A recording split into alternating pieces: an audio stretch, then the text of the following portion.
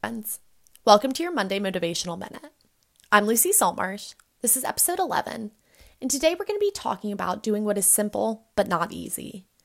Brendon Burchard writes, "If you are tired, sleep. If you are unclear, meditate. If you're sore, move. If you're angry, forgive. If unhappy, love. If bored, give. Common sense is not always common practice, and so we suffer." This is talking about applying common sense actions to less preferential states of being.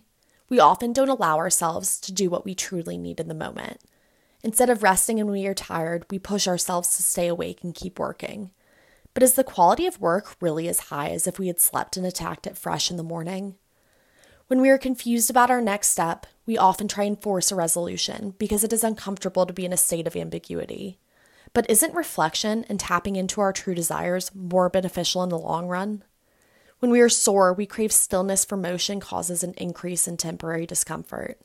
But once we've begun, don't we typically end up feeling looser and lighter? When we're angry, we desire validation that our anger is legitimate.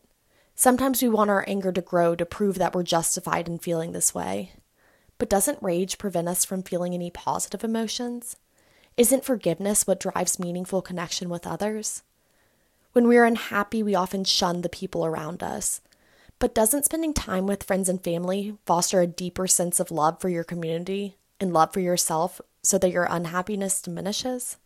And finally, when we're bored, we desire stimulation and distraction. But doesn't giving to others, particularly in sharing knowledge, both cure boredom and expand our sense of purpose? We suffer because these things are simple, but they are not easy. Consider which one of these places might need your attention this week. Have a fantastic week, and I'll see you next Monday.